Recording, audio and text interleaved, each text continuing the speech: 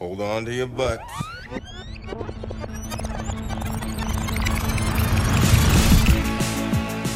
Hello and welcome to episode 22 of the Reviewed Movie Podcast. I am Ivan Kander, and as always, I am joined by my two co-hosts, Dave Glanz and Mike Morandi. Say hello, gentlemen. Hello, gentlemen. And this is the podcast. Okay, that was the lamest public Well, I didn't want the sound to get on the mic. Do it for real. There we go. That was really loud. Okay. This is the podcast where we talk about classic movies from a modern cinematic context. You can find us on the web at reviewedpodcast.com, at facebook.com/reviewedpodcast, and email us at contact@reviewedpodcast.com. Thank you, Mike. And today's episode, in honor of Halloween coming up, my choice for this week was The Exorcist, the 1973 film directed by William Friedkin. It's an easy freaking William Friedkin. Yeah.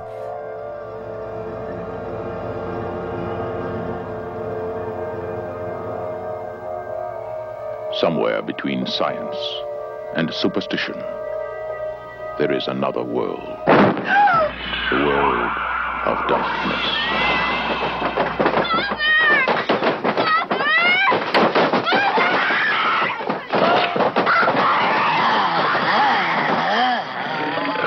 Nobody expected it. Let's see what Nobody believed it. And nothing could stop it. There are no experts. You probably know as much about possession as most priests. Look, your daughter doesn't say she's a demon. She says she's the devil himself. I'm telling you that thing upstairs isn't my daughter. Now, I want you to tell me that you know for a fact that there's nothing And wrong with my daughter. it's a movie that I've never seen. It's also a movie that is constantly put on top 100 horror movie lists. It's a movie that is constantly referred to as basically the start of a genre, because there's so many more Exorcist films that have followed this movie up. So it's very much seeped into the public consciousness. But I'd argue that most of the modern generation probably has never seen this movie. I would agree. Because it's from 1973. It stars who's it star, Dave? Ellen Burstyn, Linda Blair, Jason Miller, and Max von Sydow. Oh, Max von Sydow. That's what it is. Okay. So a pretty famous cast.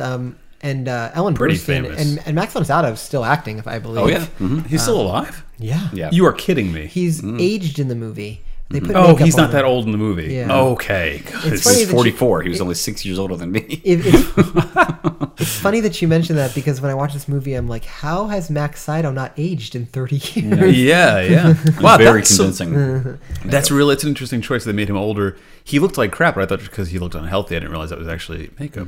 But anyway, this is a movie about a young girl in Georgetown who is possessed by a demon. And that's what the basic plot of this movie is, right? And it deals with two priests who are coming to exorcise her. One of them is a exorcist veteran. Another one is a psychological psychiatrist. A psychiatrist for Jesuit priests, basically. Right. And he's a man kind of struggling with his faith, and he is actually a little bit more of a man of science than he is a man of faith, I would argue. Yeah. So I had a pretty strong opinion about this movie, being it the first time that I saw it, but I'll leave you guys in suspense. Mike, what did you think about this film? So have you seen this before? I have seen this movie before. This was I saw this in college. I think it was my senior year. Funny enough, I had a theology class where I did a paper on exorcism, so I kind of wanted to watch the movie as a research task. A paper on exorcism? Yeah. It was. I had taken a class on I went to Catholic school and I had a minor in theology, so I took some classes in the different sacraments of the Catholic Church, and one of them was exorcism. So. That's not one of the official 7. I don't get too far into the theology, but it's definitely considered sacramental. But it was something so I did some research on it, did some reading, and part of that was watching the movie. So I think half of it. I feel half of it is. I mean, ages. I think the movie ages really well. I think it's definitely scary and creepy and. I watched the movie. I started watching it with my girlfriend, and about halfway through, she was like, "I don't know if I'm going to be able to handle this movie. Maybe you should." It was her first time seeing it. Yes, it was her first time seeing it. So, and I had told her, I said, you might not. This does get pretty heavy. So if you're not into horror movies, I'm not even. She's not. So then I watched the second half by myself at 10 o'clock at night in my apartment by myself. And I was starting to chug alcohol because I wanted to make sure that I was okay, ready to go. I wasn't going to get something jump out of me and scare the crap out of me. It was creepy. I didn't think it would be. I thought I remember I've seen it before, so I knew what was coming. I knew the scenes were coming. I know what the makeup looks like and the special effects, and it's not like something about it is not really like. It's disturbing, but it's not like. And I think it's just like the makeup and stuff like that. I feel like I have a bit of a suspension of disbelief when I'm watching because it seems like it's made in the 70s with all the, even still, it's disturbing at parts. There's just like some heavy stuff. And you're like, oh my God, I gotta, ugh. Well, in particular, do you? Oh, no, nothing it only comes to mind. I don't think, maybe the crucifix scene and just really anything that Linda Blair utters in the second half of the film. Right. Is pretty disturbing. I think and it's surprising actually for something made in the 70s. I think I'm always of the opinion or assumption or impression that films then weren't as gritty as they are now. I think now we're kind of in this perpetual competition to see who can make the grittiest film or whatever when they're doing horror. I was surprised at how like vulgar and graphic this movie was for its time. Sure. Even still today, I think there's some stuff I'm just, oof, man. Right. So that all being said, I think it's effective as far as being creepy and scary and disturbing, and I think it holds up pretty well. I think even craft-wise, I think it's still there's some issues here and there, but overall, I enjoyed it. I think it's good. It's one of those movies I wouldn't say I necessarily enjoyed, but admire. It is, that's how I feel. Admire, yeah, respect it for sure. And I think there's a lot of good things that kind of come from it. That I like the idea of the eternal battle of good and evil with cosmic, eternal forces. I always like that kind of theme. So yeah. And being Catholic, I kind of appreciate seeing priests in a good light for once. Yeah, recent times. Christianity at its core is kind of good versus evil, anyways. Right, Like this whole movie is almost like a I don't know, a parable for Christianity in a way, because that's what it's really about. It's about good versus evil. So. Right, yeah. Yeah. So your turn now, Dave. Dave. Go ahead, Dave. Go ahead. We're not ready yet. We usually have a much better intro for me. Dave Glenn. Anyway, yes. Dave Glenn. Known by his friends as the internet movie Dave Base. No. Has seen every movie. Every movie. No, I have seen this movie.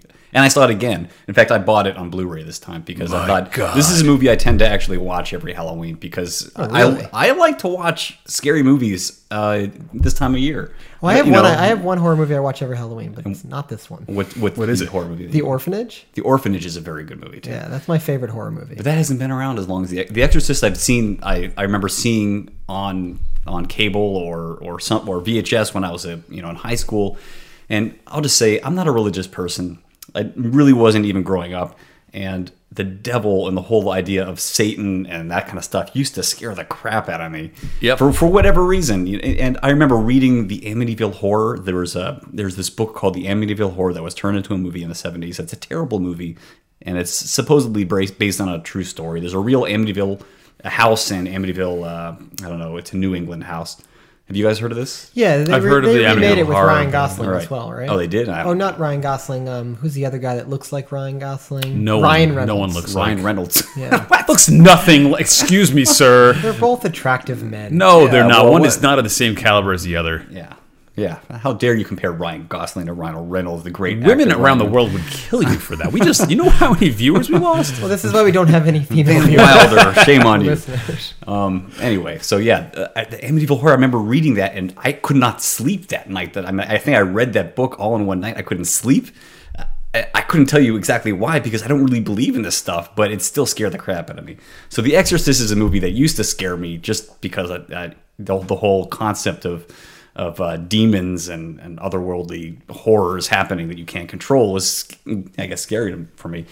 Now it's not quite as scary. Now it's a movie where I watch it and I really admire it. So I mean, if I'm just gonna throw the gauntlet down and say I think this movie's a masterpiece.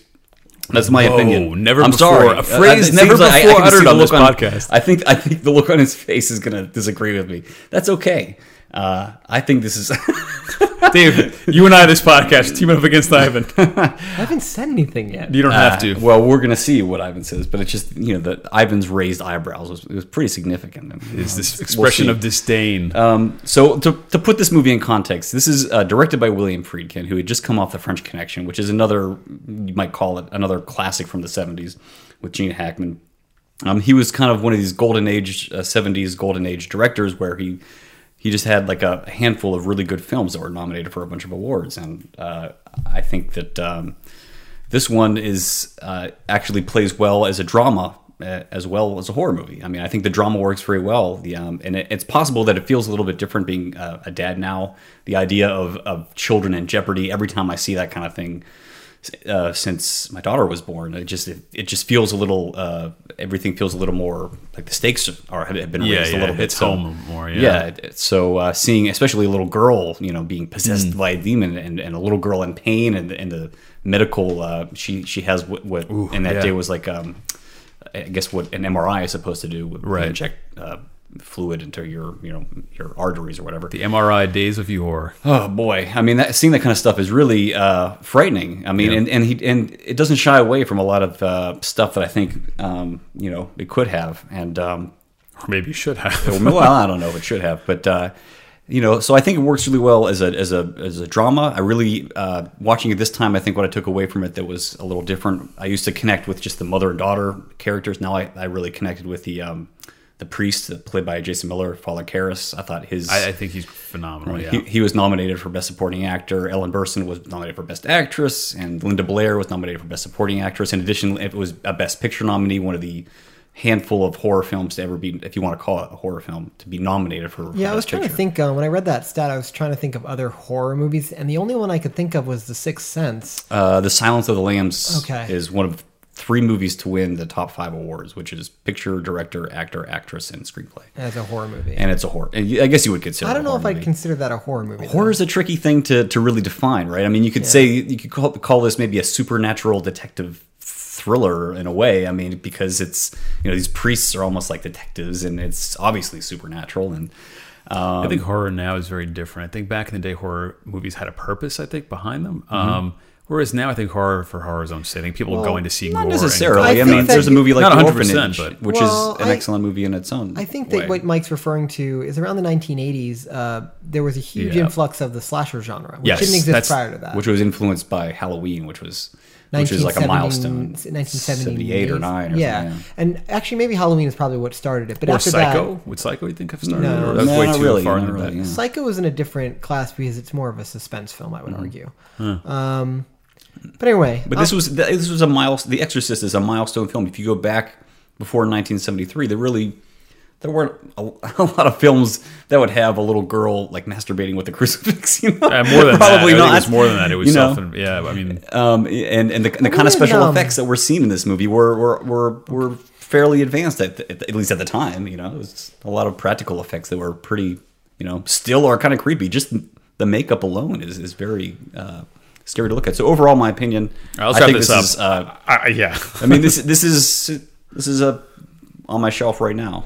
I don't. On Dave Lanz's I don't show. really know how to counter all this because I really did not like this movie at all. So that's no. good. No, that's good. Why didn't you The like it? eyebrow raise But was. first off, let me agree with you on several points. There's obviously a lot to admire here. Like, I hate when people generically don't like a movie and like, oh, it was the worst movie ever. Like, I'm smart enough to understand a lot of craft went into making this movie.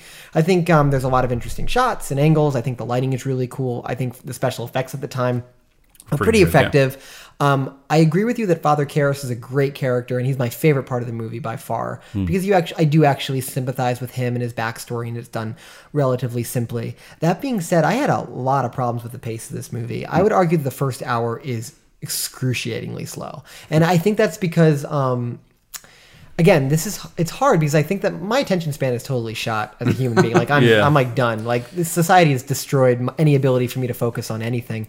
But the first hour for this was really hard for me to get through. And then because the whole thing you're talking about, the thing you mentioned in the log line of this movie, it's about 2 priests coming together to exorcise a demon from a young girl. That doesn't happen until like the last 30 to 20 minutes of the movie. And leading up to it, I mean, I guess it's, I'm like, we get it. She's possessed. Let's move on with it and get this thing going. I'll say to that point, there is a lot of stuff that is unnecessary. I think there's a lot of things like, needing to know the woman as an actress and all her actress. There's a lot of extra stuff in there that doesn't necessarily, you don't really need. I think if you want, you could have condensed the story further. These are things that, like, for me, I understand where you're coming from. I think to the average viewer, it is slow, but for me, it was, I chalk it up to kind of, I think, that time period movies were slower But because for people being- had attention spans. But for being such a slow start, I felt like a lot of the track they laid at the beginning of the movie doesn't really pay off in a totally satisfying way. I think it's Yeah. hinted at in certain ways. So to rewind completely, the movie starts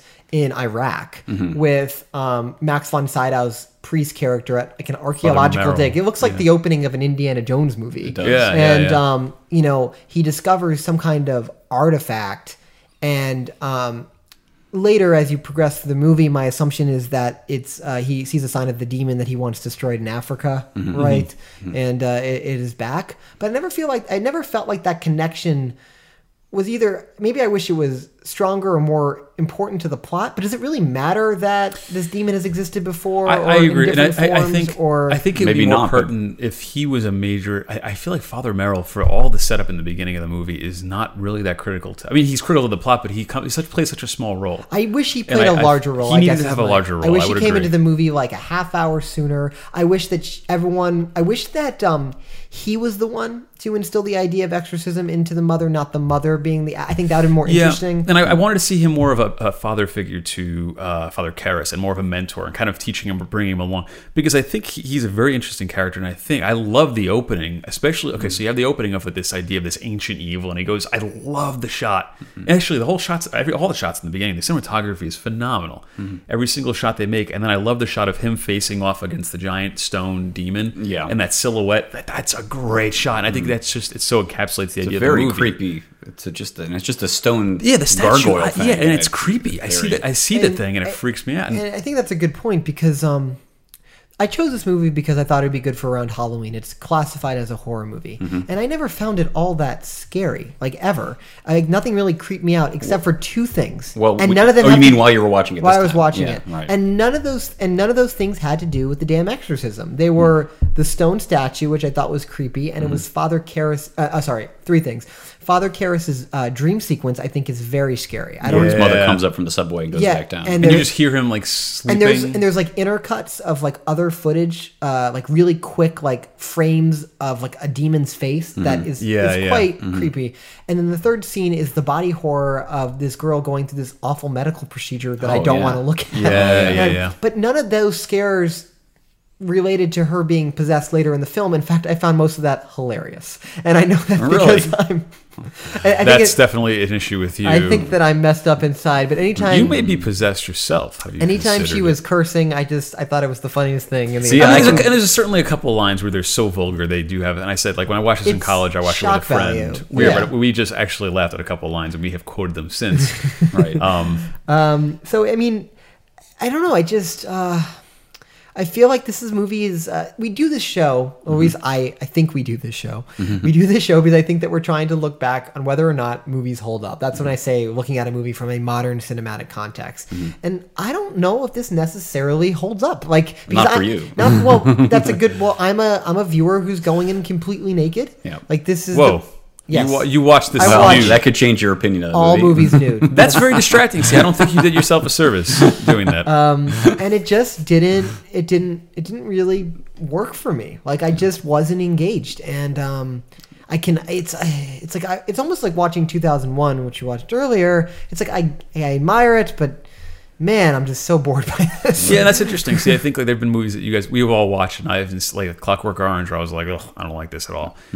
This movie resonated more, and I wonder if it has to do with this is kind of like my areas of interest, like the idea of the ultimate good and evil, and like these spiritual forces, greater realities. Religion is something that's very interesting to me. The Catholic faith is very interesting to me. So these are all kind of like things that were of my interest, and I was interested in the start, and interested in the premise and the concept. I could see how if these are not your areas of interest, I could see why maybe you wouldn't be that. Because again, like I said, anytime we watch an older movie, and this is from the 70s, right? We got to worry about the craft holding up, and like I said, there's some weird edits there. There's some like the makeup and things. It appeared to me like it wasn't the actress. It seemed like there was something else, which I think works for the story, but it's supposed to be that she's being inhabited by something else, et cetera, et cetera. But Did you watch this movie with anybody, Dave? I watched this movie, so I'm curious what version you guys saw. Did you see the director's No, cut? I watched with the the spider original walk? version. Yeah. no, I I saw didn't- the original. I didn't see no spider So walk. the I hadn't seen DVD, no the spider DVD, walk. I watched the original theatrical version on Blu-ray, and then I watched the director's commentary because I had seen the special edition when it came out in theaters, whenever that was in 2000. So it was re-released, I think, in 2000 with the addition of like some minor edit changes and a few, like the spider walk that you're talking about. There's one scene where Linda Blair comes down the stairs upside down and walking weird. on It's her like kind of hands, and she fast. spits out blood, and it's really fast, but it wasn't like it was CGI, Right, yeah. or anything. Yeah. It was still the same practical effects. I think they did some wire removing the wire so you couldn't see any.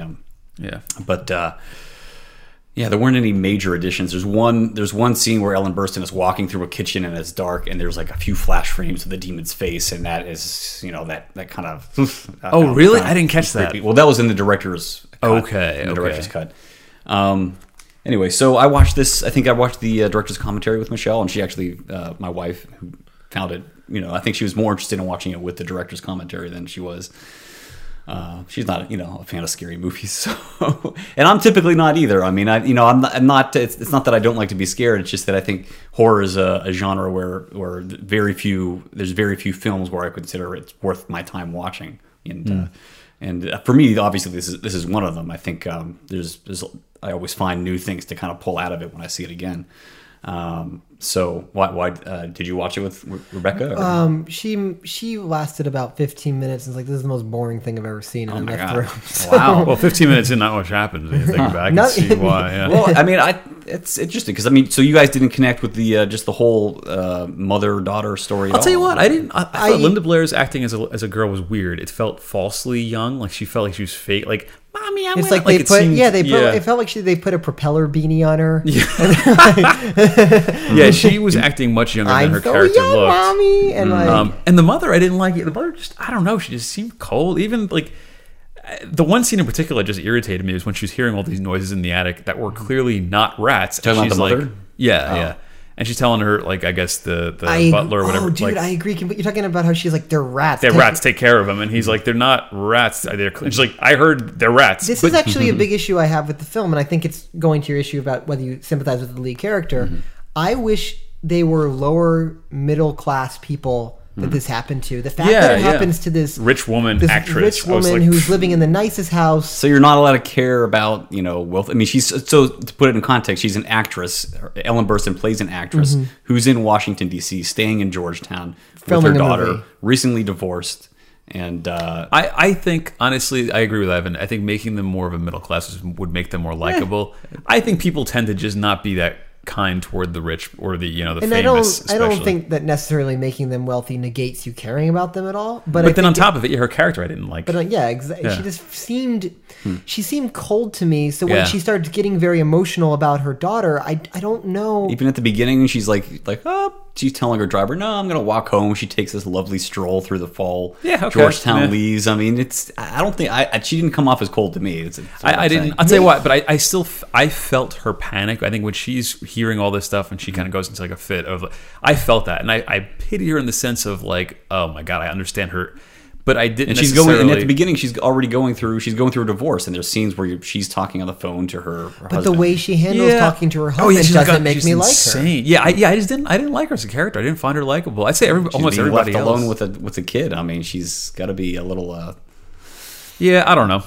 I don't But know. she's got all those housekeepers, Dave. I know. Yeah. She's just treating them like slaves. Again, just because someone has something doesn't mean that they aren't going to No, have. that is very There's true. going to still be emotional. But I agree. stakes. But I'm with Ivan on this one. It's not necessarily any one thing. It was just nothing made me really care about her or think that she was like a really warm, good person. It was kind of just seemed like even when her preoccupied daughter actress. starts to become like when she thinks there's no way out and her daughter is going to die from being possessed. I mean, from this no, demon, I you, I pitied her like I would pity any human being, but it's not the same pity I felt for the characters I really cared about in the movie. Like So you connected with the priest. Oh yeah, Father Karras. Father Karras is the protagonist of the movie for me by far, because he hasn't. I'd argue because he has the arc, right? Yeah. He's lost his mother. He feels guilty that he wasn't there for her, so he feels responsible for his death, or at least that he wasn't present when she was dying. And even more so, I think he feels guilty for his profession because her I guess it's his great uncle it's his mom's brother says like, hey, if you weren't a priest, you'd be a world famous psychologist and or psychiatrist. You'd have the best like place that you can. Basically, it says if you were not a priest, you could be famous and rich, and your mother wouldn't be going through this. So add that on top of the fact that he's already kind of having a crisis of faith, and he also has this guilt about what have I done.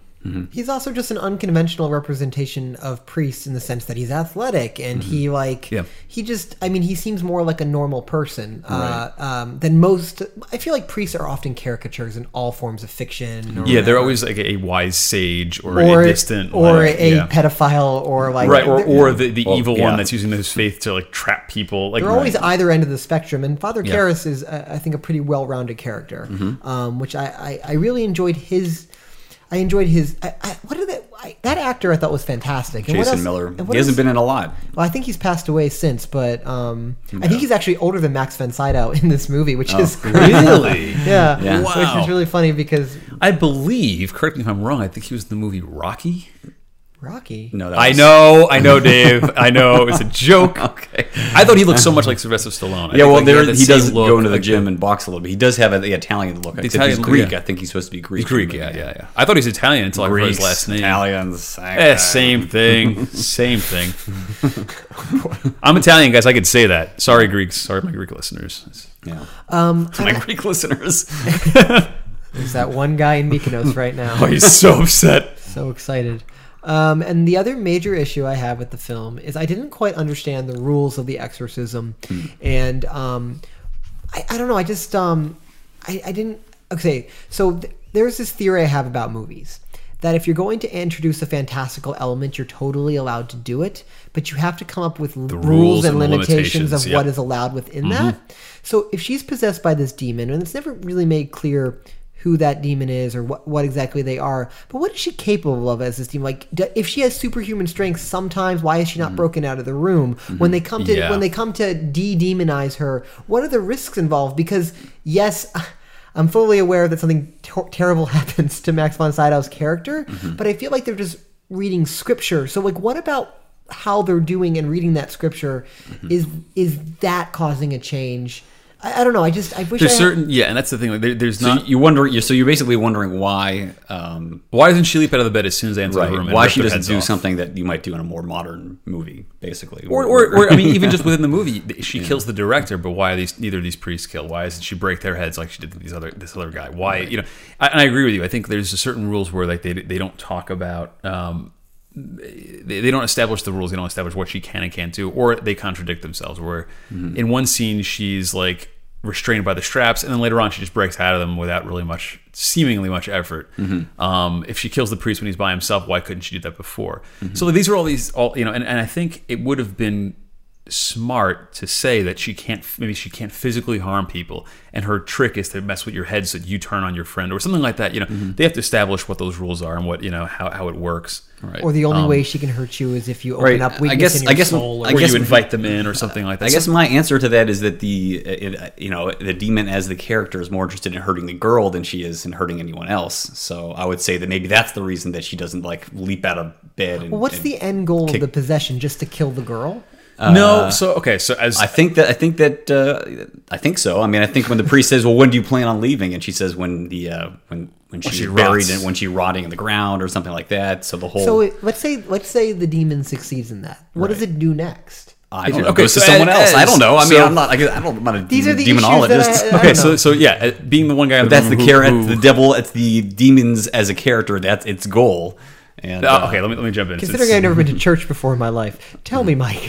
As the one man who wrote a paper on exorcisms, the concept behind demons is that like killing a person necessarily isn't the end goal. Because in theory, if you're a good person, you die, you go to heaven, you're out of their reach, etc. The concept is really more about torturing and just kind of like an ongoing. So the idea that like he would be in her until she rots in the ground doesn't mean he would kill her. He'd stay there and keep torturing her until eventually she died. So until her lifetime is over. And there's all kinds of real life accounts of people who have been possessed and exorcised by priests. Right. And this movie we should say, was also based on a quote unquote true story that happened in the late 50s or early 50s or something like that in Silver Spring, Maryland, actually. Yeah. Yep. So look out, Ivan, for those Silver Spring demons. I'm Jewish. I'm fine. Well, actually, funny you should say that, because exorcism is also right in the rabbis also perform them. It's part of the Christian and Jewish faith. Interesting. I didn't know that. So you're not free of its grasp. Damn it. Probably only Orthodox Jews. Well, I mean, Right. a lot about this movie is very local. I mean, we're recording this in the D.C. area. It takes place in Georgetown. And they actually legitimately shoot it in Georgetown. It's Yes, not they like did. they have a sign. Like they didn't cut to an exterior shot of Georgetown and be like, we shot it in Georgetown. Right. And right here on my iPad, I took my 1.5-year-old daughter. Well, it was fortuitous because we decided to do this movie made in Georgetown. My dad was riding from Pittsburgh to DC. Their trip ended in Georgetown. I had planned to go meet them there already. So I took Julia, my daughter, and we went to the Exorcist stairs. I pushed her down the Exorcist. I showed her the stairs. I said, "What are those?" She's like, "Stairs." She was like, "I'm like Captain I'm Howdy. like, yeah, they're big stairs. Should we go up?" And she's like, "Yeah." So we went all the way up to the top. I carried her all the way to the top. This is amazing. It's a picture of Dave's daughter with the happiest grin on her face at the top of the steps. Sitting at the top of the stairs, where honest, everybody gets thrown out. That picture is terrifying to me. She looks like she's about to. She's a little demon baby. little demon baby. And I did a little investigation of the setting, and I also took a picture of the house because it's the actual house. And that window there in the corner. So we're looking. Those of you who are listening obviously cannot see this picture. This is great but I want you to picture it in your mind. If you remember having seen the movie, if you remember the house from the movie and people jumping out the window, the distance from that window to the actual stairs, you would have to be flung from a catapult to actually make it from the window to the stairs. It's that. So it's obviously. Well, you could argue that being possessed by a demon would give you superhuman ability to jump. Yes. Or throw Right. a man through a window. Right. So that's another question. So she pushes or throws the dude out the window. That's something that's. Well, she breaks his neck and then Are you kicks talking him about out. the director. end? Or the No, director? the director. The director. The, Well, you don't really see what happens. You just hear, right? Well, I guess. Okay. You hear that the Ellen Burstyn is an actress, and her director friend is watching. So for being Reagan, and he gets thrown out the window, right? And he dies. For being a horror movie, Yeah. I feel like there are certain things they do not show that would have been inherently terrifying. Instead of having the police commissioner, tell him that we found him with his neck definitely. completely, It would have been better. Wouldn't it have been better if they revealed the body and his head was on backwards? And sure. that's it. That would have been. Yeah. That would have been freaky. Yeah, and it's just little things like that. I feel like I don't know. I went into this movie and was like, I want a good Halloween scare. Like maybe I went into this movie with the wrong reasons. I got more of a psychological drama when I wanted. Can you think of any movies from this era, the 50s, 60s, 70s, or let's just say 60s or 70s? Those are all three different where eras, yeah, I don't know. I mean, anyway, I see Think this. of any movie in general. I mean, there's a definite change in tone of if you go back and watch like 50s B horror movies where everything's very staged and the acting is very like staged like or whatever. It's not very natural. This has something. I mean, if there weren't any horror and possession, this feels like just a typical 70s drama. If you were to compare this to other movies made at the same time. Yeah, and that goes back to my point about the pace. It's got that new Hollywood slow style of pacing. And I don't know. I respect. First off, I hate the trend in horror movies. Gore with no purpose. Like Agreed. I'd much rather watch this movie than that type of stuff any day. But I just like this movie is considered, according to Entertainment Weekly, the greatest horror movie ever made, and I feel like there are too many flaws inherent in it for it just to get that title, and I think it wins because it just did stuff first. Like it's possible. That's true for a lot of it films. Could be the most influential. maybe it's just the most influential. I don't know. It's the most influential horror movie. But I don't think there's just because a movie came out in the 90s or the year 2000, that doesn't mean that like it did. I mean I think that stuff does it better. Or okay. So in which cases are you thinking? Well, going back, I think The Orphanage does everything this movie tries to do and does it better. And The Orphanage is a Spanish film, is that right? Yeah, but it's a psychological horror film involving children and involving she believes ghosts and demonic possession. And I think that movie tonally and scare and it makes you care about the characters and it's scary. And I don't know, I And like I said, it's funny. I was scared to buy this movie. A week later, I woke up at 3:00 in the morning, and in the dark, and like I don't know, your brain does weird things. You're talking about The Orphanage or The Exorcist? The Exorcist. Okay. Sorry, yeah. Your brain does weird things when you wake up from Your sleep. brain does weird things. Mine does. And for some reason, I had a flashing thought of that dream sequence of Father Karras and his mother, and for some reason, at 3 a.m., that scared me, like in my head. So, by the way, one of the scariest shots, before I forget, is the shot where he walks in the room and it's his mother sitting on the bed. Mm-hmm. Oh, yeah. my God, that is just freaking creepy. I mean, looking. this movie to me is just like it taps into something very Primal. It's a very element, like the horror in this movie. There's something inherently scary to me about old women and old voices. You know what I mean? Witches and like really. I mean, if you think about Don't get old, Dave. Yes, if you think about like there was a movie that came out recently called The Conjuring. And by James Wan, that was a really pretty effective horror movie. James Wan, James Wan, he's the guy who did Saw. He did the first Saw movie, right? Saw Mostly bad Screw movies, that. but The Conjuring was actually a very good horror movie. It came out a couple years ago, and there, the villain, the ghost in that movie is like an old witch. There's something really scary, at least to me. And that's what Regan essentially becomes. Is she becomes kind of this little tiny witch with scars on her face and a voice that isn't hers, and the ability to do things that her head twists around and she's vomiting, pea soup and and her voice. It's like there's something about it's just the performance of the person, the actress Mercedes Cambridge, who does the voice of the demon, is incredibly frightening to me. Like just the way she talks. I mean, the performance that little girl having to. I don't know if who was lip syncing to who, but whoever. I mean, however it worked out. I mean, was it the actress with the deep voice doing the acting, and she had a lip sync? The little girl had a lip sync. I would imagine. I don't know. Usually, they would probably shoot it and do ADR. I imagine that Linda Blair acted out a scene, and then she probably went in and did in post. Probably.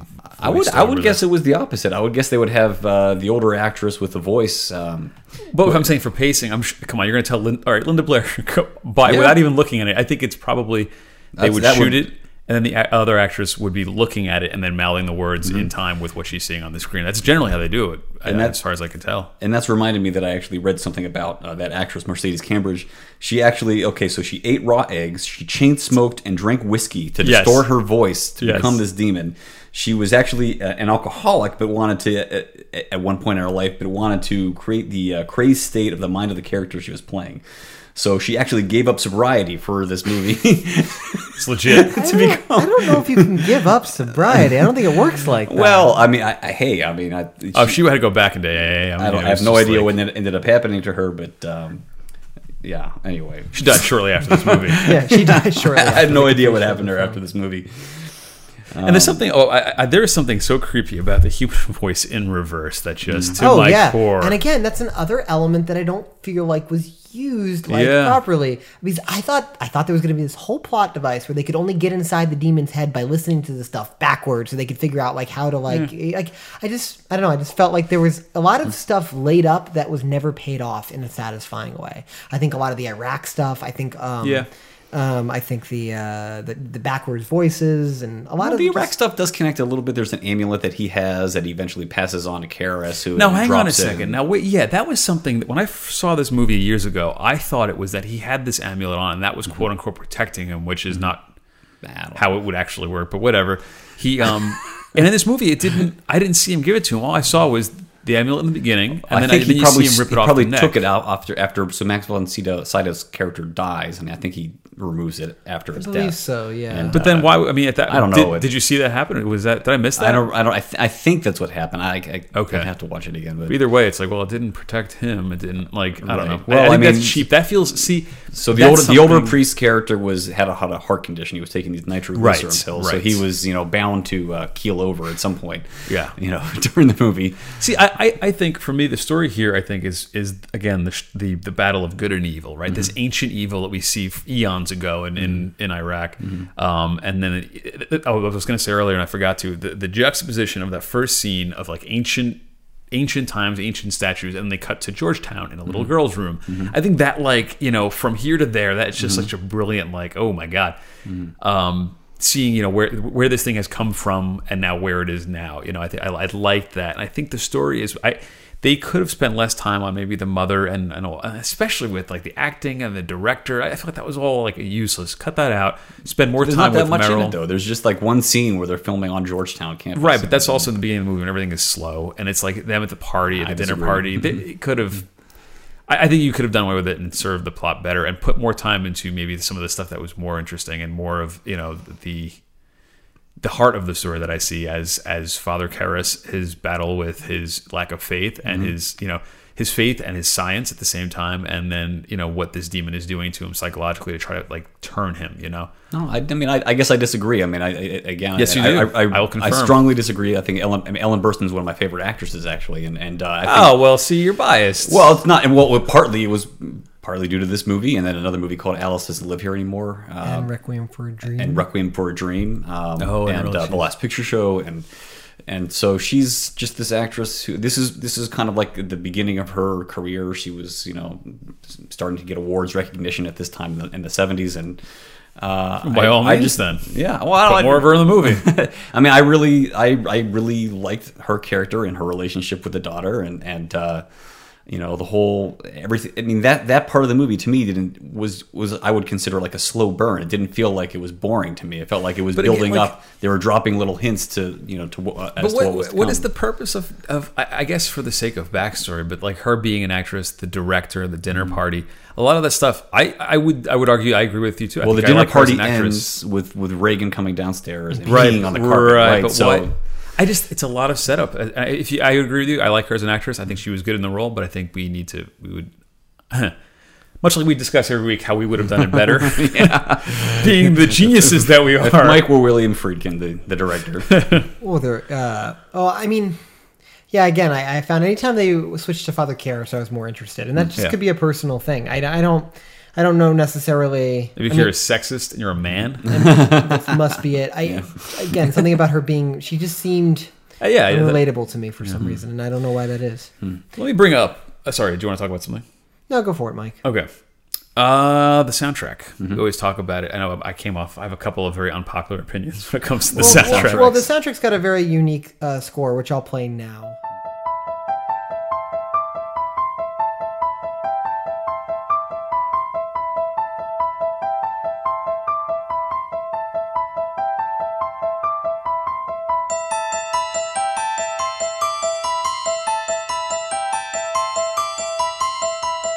We just listened to the score. Wow. The magic of the studio we have here. Ivan just froze us, and he played the music. He's like Quicksilver in X-Men. Yeah. Anyway, so there's two portions of the clip. Ivan, I want you to play the other portion right now.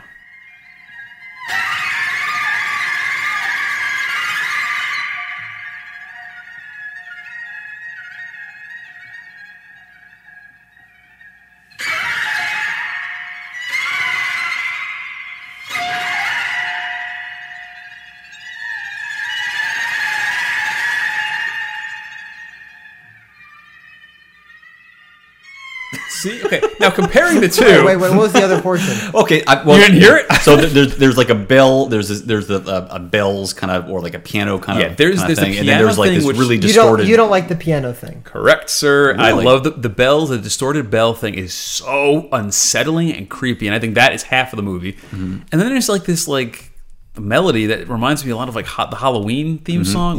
Which came first, by the way? This came first, yeah. Okay, so I can't say it ripped off Halloween. Damn it. Well, it has that same idea. Like when it's her walking through the streets, it's like do do do do do do do do. Yeah. And it's just like, I don't know. It seems like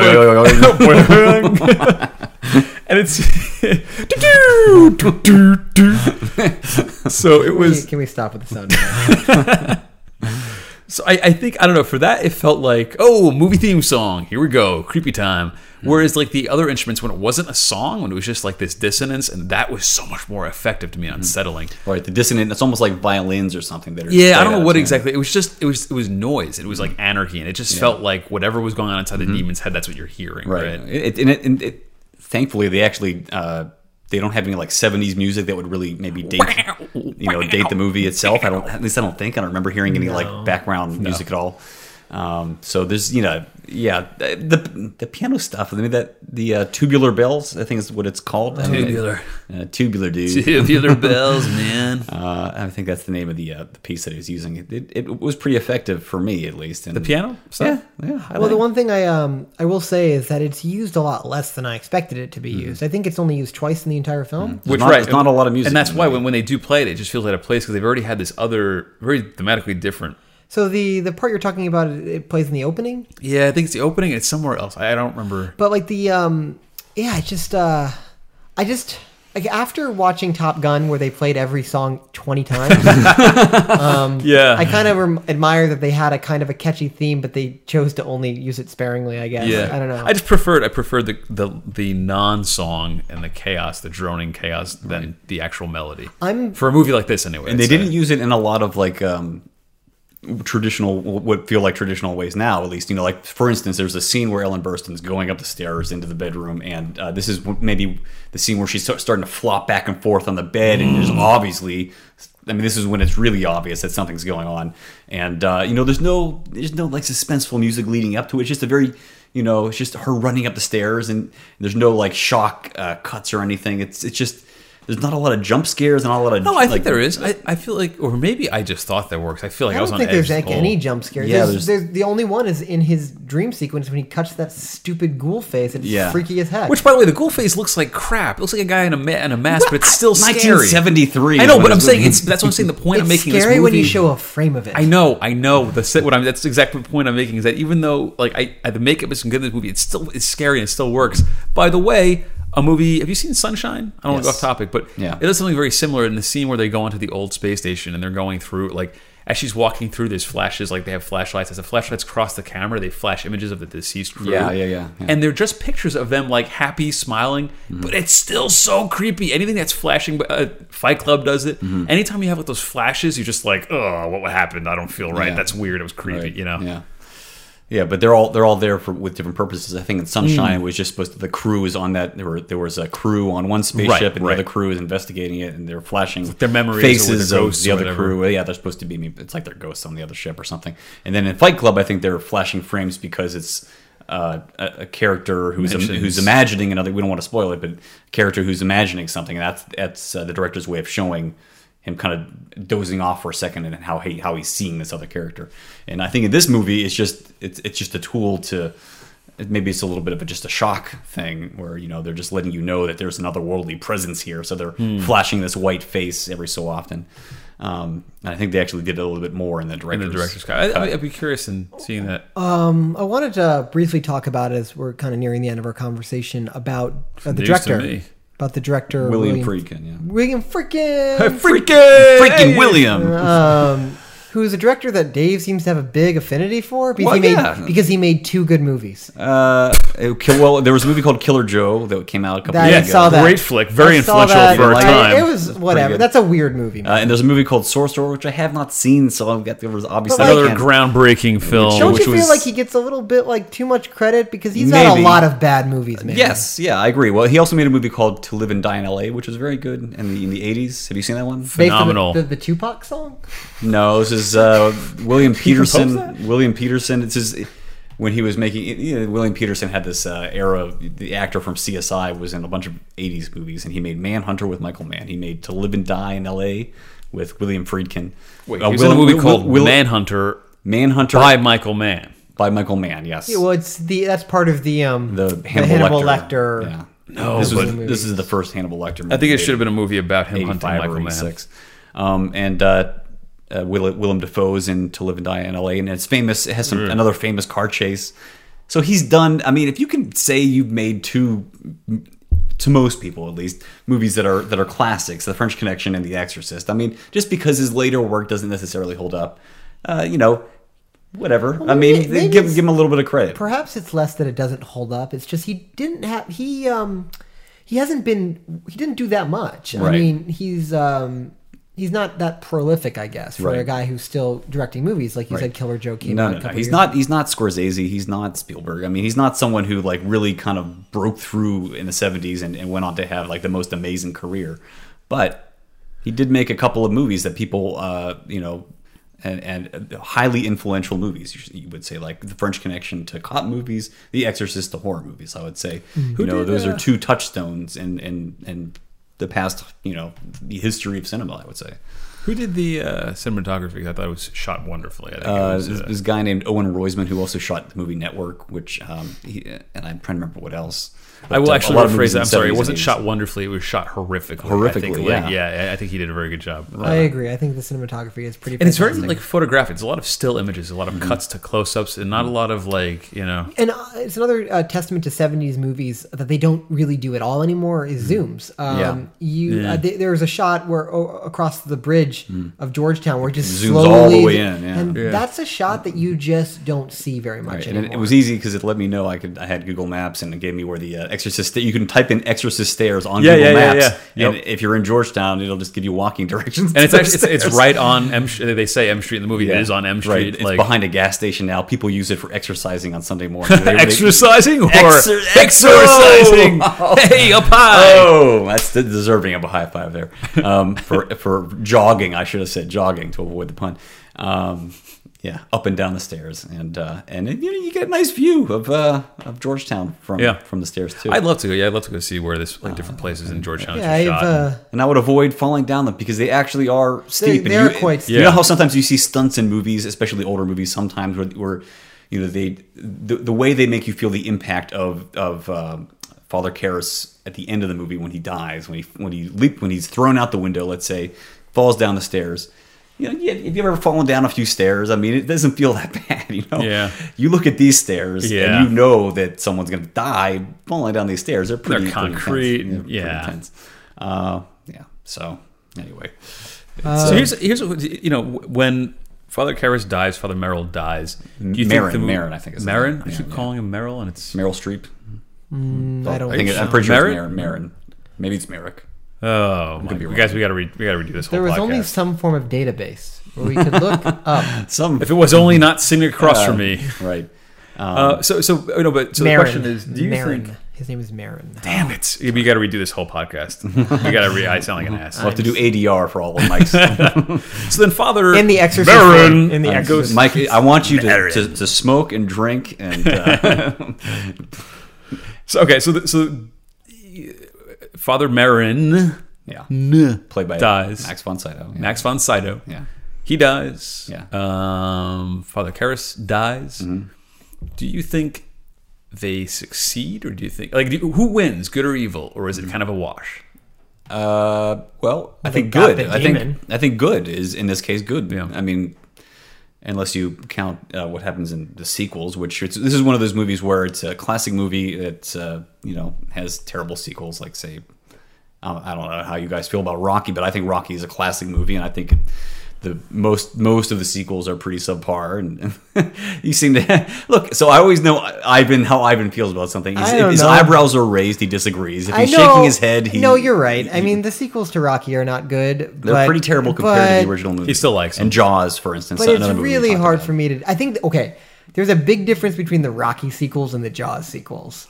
Okay, yeah. Die Hard True. sequels? Because there's still a lot to. I like some of the Die Hard. Some of them. The Rocky sequels can be enjoyed on a cheesy basis. I mean, Rocky 2, they Rocky get more, 2 is an okay movie. They get more and more cheesy as 3, they go. 4, 3, 4, 5. By the they're time you all get to pretty- 4, it's self-parody. I Yes. totally admit that. Yeah. But I don't know. I love the character of Rocky Balboa. the point being anyway, that there's a movie ends sometimes. I mean, sequels weren't exactly a big thing until I think The Godfather 2 kind of set the precedent for you can make a movie, a follow-up to a movie, put a Roman numeral next to it, and make a lot of money and make a lot of money, and so I think sequels started to become a bigger thing. So have you seen any of the sequels to The Exorcist? I've seen pieces of The Exorcist 2. It's pretty. I think it's actually considered one of the worst movies ever. It's really bad. I mean, if you that would be an interesting comparison to. If you were to compare, play these movies back to back, you would see how The Craft and The Exorcist really sets it apart from a lot of horror movies. I mean, The Exorcist 2. I'm looking it up on IMDb and it has a 3.7 rating. Well, that's generous. There's been a couple of offshoot, not I wouldn't say part of The Exorcist, but other movies that are There was The Rite a couple of years ago, which is with There were other exorcism movies. Yeah, Well, there's tons of exorcism. Yeah, and I'm trying to think of some of the. But there weren't Exorcism of before this Emily one. You Rose. can't really find a lot of Yeah. movies. There's a lot of haunted house movies. There's a lot of like. Oh, you I know, know. I think this definitely kind of like some- created a genre. And I'm saying Right. the other one, like the one I saw with, I did see The Rite, and I enjoyed that one. I think it has probably some errors. I could see people picking it apart, but overall, I thought it was decent. Well, I guess my argument. So if we're going to talk, you said like, can you think of other movies around this time period that kind of do this thing and do it well? I would argue that Rosemary's Babies is a much better movie, and that came out in 1960 something. I mean, I think it's also a masterpiece. But Like I mean, that movie is legitimately creepy to me. I agree. Yeah. Where I don't know, I just never quite like Rosemary's Baby makes a baby stroller. Oh, I want to terrifying. point out that these people are also very wealthy, living in very wealthy circumstances and very similar architecture. But it's funny that I care about those characters and not the ones here because I don't want to digress too much, but in Rosemary's Baby they make you feel for this woman who's left alone basically in this apartment without her husband to support her, and she's kind of Already I feel more Yeah, attachment so to that you- character. yeah. oh my god! So that's just kind of but I don't know, I wish I really wanted to love this movie and it just didn't click. And I Mike may have hit the nail on the head. This may be a subject matter that just gets you like inherently. Like obviously Exorcism captures the imagination of a lot of people. Otherwise they wouldn't have made so many movies revolving around exorcism. Where like every year we get an exorcism movie. Like every Seems year. like it, yeah. Yeah, there's always some possession or like even I would argue that all the Paranormal Activity movies could be considered possession movies in a I way. guess so. So I mean, obviously this captures our imagination in a certain way, but for me, it just didn't quite click.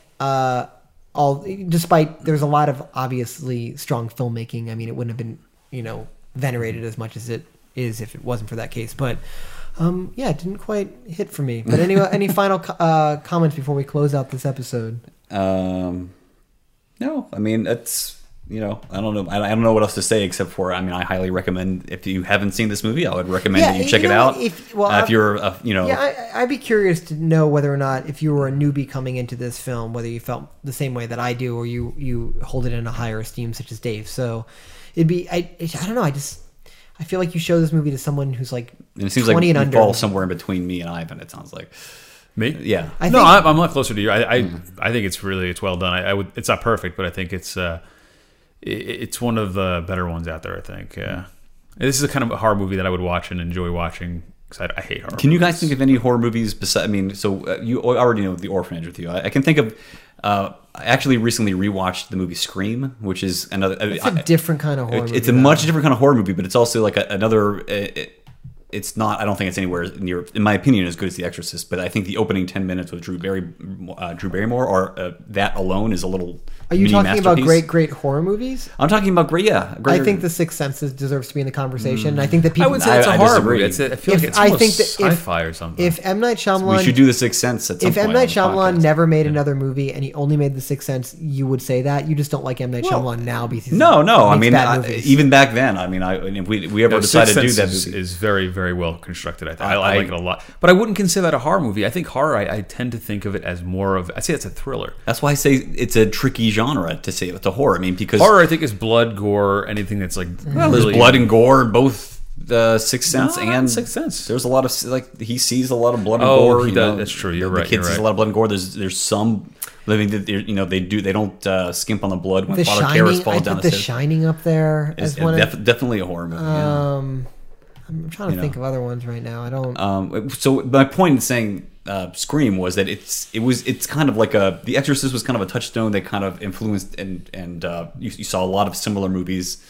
It's 40 years ago, but you still see movies that feel very similar in terms of its person who's possessed and how are we going to save this person, right? And Scream kind of revitalized the slasher genre of movies. There's nothing really supernatural in that movie, but it was you saw there was that movie, and then there was a lot of movies with teenagers kind of very self-aware, almost like they understood they were in a movie, but they were still getting killed, so they managed to make the movie scary and also self-aware at the same time.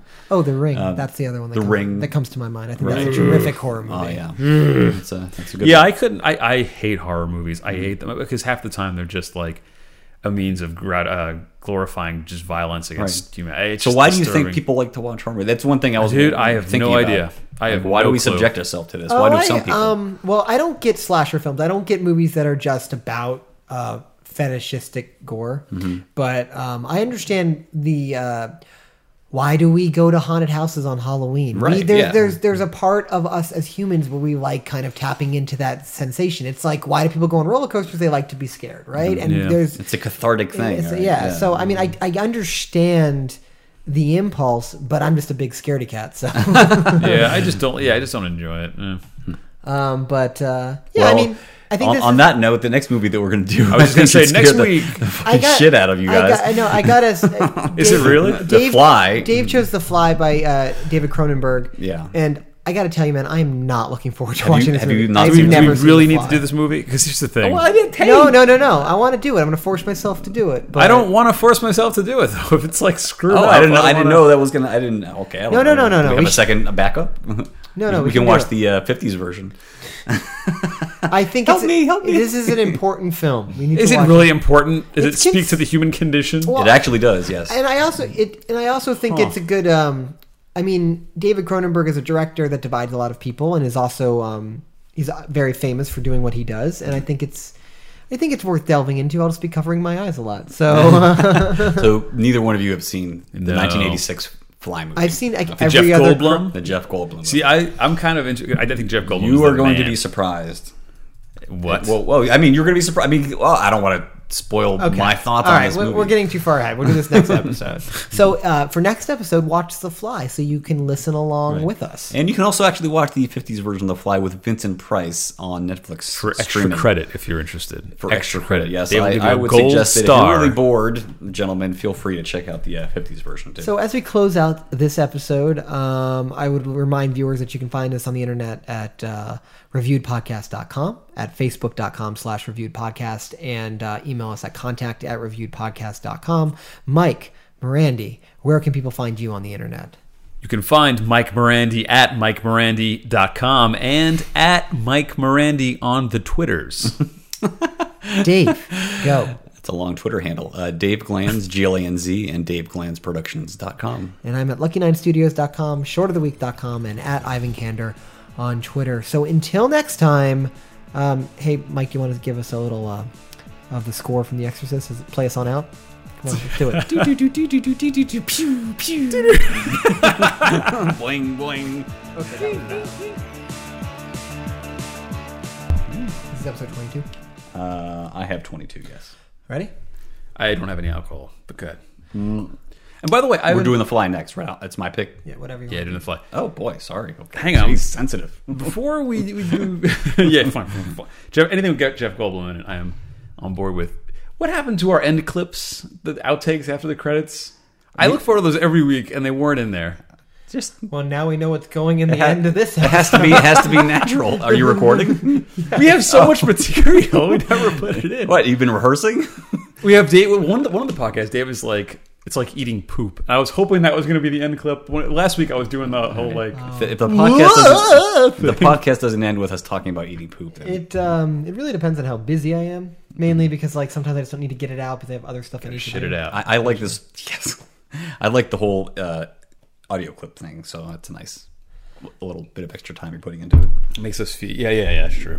But I will say, not at the cost of our little gems at the end. I find those to be. All right, are you guys ready to? I'm ready to rock this place. Let's do it. Okay. Finish peeing.